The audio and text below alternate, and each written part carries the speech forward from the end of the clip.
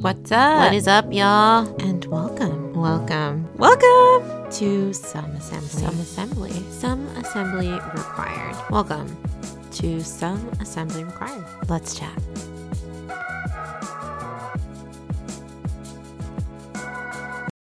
What is up, y'all? And welcome back to my floor, in my closet, in my bathroom, in my room on Some Assembly Required. It is another wonderful Fighting Friday. It has been 2 weeks since we last chatted. I hope you guys are all doing well. I hope you're killing it out there and that all of our goals are coming into play. If you made resolutions, that you're still on them. If you didn't make resolutions, that you're just on the grind. I hope you guys are all absolutely crushing it out there. Since our last chat, I've gotten up to quite a few things that have been super cool. I popped over to a comedy night, and a couple of Sundays ago, I got to pop onto, my homie's podcast called Not Another Monday. Shout out. You can find them on Insta at Not Another Monday or Twitch at Not Another Monday Show. But we were on air just, talking smack, talking about all kinds of things, having a good time. One of the first things that came up was Dobby from Harry Potter. And if you guys don't know this is super critical for you to know about me. I'm absolutely obsessed with Harry Potter. And Dobby is a saint. So we all bonded over our love of Dobby. We talked about some contemporary news pieces, like the kind of stuff you see on BuzzFeed or Daily Mail or whatever. It's just man, crazy out of pocket things are happening in the world. And then ultimately, we talked about something required. Why not, right? We had the opportunity. Let's put it out there. Let's chat a little. And my friend @LarkMe on Insta mentioned this idea of people saying that they're going to take action on something, or that they want to take action. They want to do this. They want to do that, right? I'm going to start a podcast. How many times have you guys heard somebody say that they're going to start a podcast, or they're going to start a YouTube channel, or they're going to start a business, and then it kind of goes nowhere. You follow up, you ask about it, and they're like, oh, I haven't gotten around to it. Or maybe they just dodge you. They don't even mention it, or it just disappears. We all pretend nothing happened, And I'm like, what's driving that? What's the reason behind all of that? And it's fear. It's literal, just they're scared, fear of the unknown. Survival instincts 101. If it ain't broke, don't fix it. Let me elaborate on that.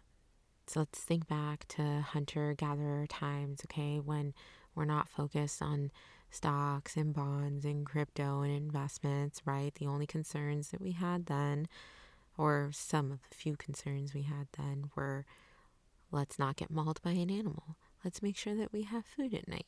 Let's make sure that we have water. Let's make sure that we're warm. Very basic instinctual needs. We were drilled from the beginning of time. We were drilled into saying hey, I know that if I stay where my village is, that I'm pretty safe here. And when I start straying away from that, there are external factors that can take me out. Again, getting mauled by an animal, severe weather conditions, another tribe taking me out. Basically, since the beginning of time, our bodies have been primed to not want to change. To say hey, you don't need to go out there where you don't know what's going on out there, because you could die. So every time you try to step outside of that boundary, what happens?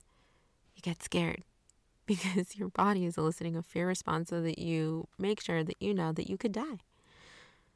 Same thing would happen with food and water, right? If there was something they wanted to drink or eat, if they didn't eat or drink it before, you best believe that most of them were not trying them out, because every time that happens, somebody dies. So what do? They get a fear response. Every time they see something that they want to eat that's unknown, they get this fear response, and they're scared. And they're like, you know what? Actually, I shouldn't do that. For some reason, I shouldn't do that. Super valuable. Moral of the story. Don't do it. And if you do, tears for fears. You're going to be scared. And that's a basic instinct. There's absolutely nothing wrong with that. The only problem is that the human mind overgeneralizes pretty much everything. That means that this anxiety and stress, the fear that we have before was due to something that it was a threat to our life, our existence, the evolution of the species, right? But now this fear response just results in me taking 6 years to start a podcast and takes you and everybody else in the world too freaking long to take advantage of the opportunities that we have. Like, we have one life. It's true. We have one life and we should live it. So how do you life hack the fear? What do you do when that fear starts creeping in? I feel like there are two approaches. There's ironically a light side and a dark side. And I don't necessarily mean Star Wars, but if you want to draw in the fear element there, you know, those of you that are in that realm can draw your own conclusions. But I truly mean it. Like, a light side and a dark side response to fear.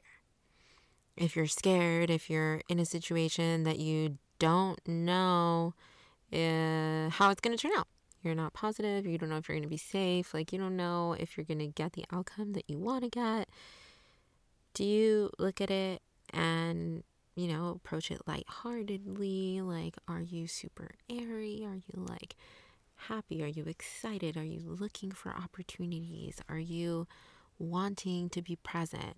Or when you have this nervousness, this fear that's going on, are you dark? Are you heavy? Are you sad? Are you looking for an opportunity to be angry or upset about something? Like, those are two very real options. And generally, we pick one. Not necessarily on purpose, but start paying attention to when you're feeling like, oh my gosh, like this excitement, this nervousness to some kind of opportunity. Pay attention to, do you default on like, oh no, this isn't possible, this isn't for me? Or do you start trash talking people because you get scared? Or are you like, oh my gosh, this is super great? Are you thankful? Are you excited to get that opportunity? Like, what is your response? Because those generalize to your outlook. And you need a positive outlook every time that you approach one of these opportunities so that you can fuel yourself through it. And then you're like, okay, you have this opportunity, then what? You've gotten past the fear, you have the opportunity. Now, how do I make sure that I get to the place where I want to be? And my response to that is that there are, again, two things that can happen when presented with an opportunity.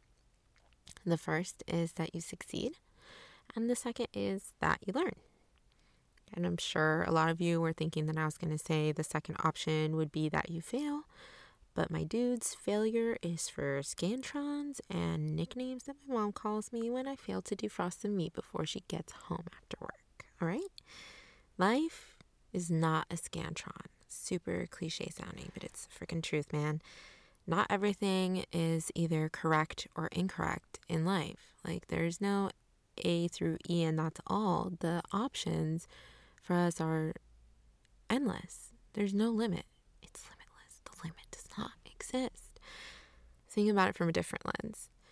When you have an infant trying to talk and they're baby babbling and you're like, that's so cute, and you're just so proud of them for even trying to speak, and you have no doubt in the world that they're going to speak a word one day. They're going to have a first word. You just wonder what it is. I know it's not the case for everyone, but generally speaking, right, this is the trend. You don't doubt it if it's a typical baby. You're like, yeah, this is what's going to happen.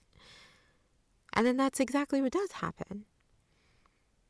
Why don't we pull that into present times? Even when you're a kid, like, you take on an endeavor, if you don't quite, like, you try to learn a jump rope, you don't get it right the first time, you just try again because you didn't know how to jump rope like last week and your friends didn't know how to jump rope last week, but they do now, so you could too. Like, there's no doubt. You just give it a shot. Why don't we bring that into the current times? An example of this would be receiving constructive criticism, right? You get an opportunity, you're scared, then you take action, you're lighthearted, and then somebody's like, I don't know if I agree with your opinion or your course of action. That is not a reflection of your work. And it's very difficult to wrap your head around that. But I'll give you an example in a second. Rather than this constructive criticism being a reflection of your poor work, what it really is just one way to potentially improve your work. What I mean by that is, say in this case, my work is my podcast. This is the work that I want to do, my endeavor that I've conquered my fear for, and now I'm still scared because I think I could potentially fail, right? But I'm like, no, it's going to be cool because I'm going to learn something. All right, let's see what happens. Somebody says, hey, like we're spitting back and forth, and I'm like, yo, I'm going to start a podcast. I really want to call it Some Assembly Required. And then they say back to me, oh, that all sounds really good, except like, I think you should call it No Assembly Required. Like, be a boss and be more aggressive. You should call it No Assembly Required. That is a piece of constructive criticism. It's valuable for somebody that might be interested in being a boss, right? Or it could not be interesting for me.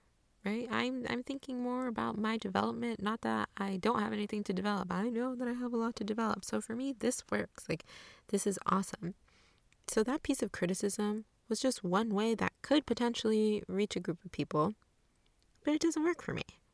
And that literally translates to you defining your own success.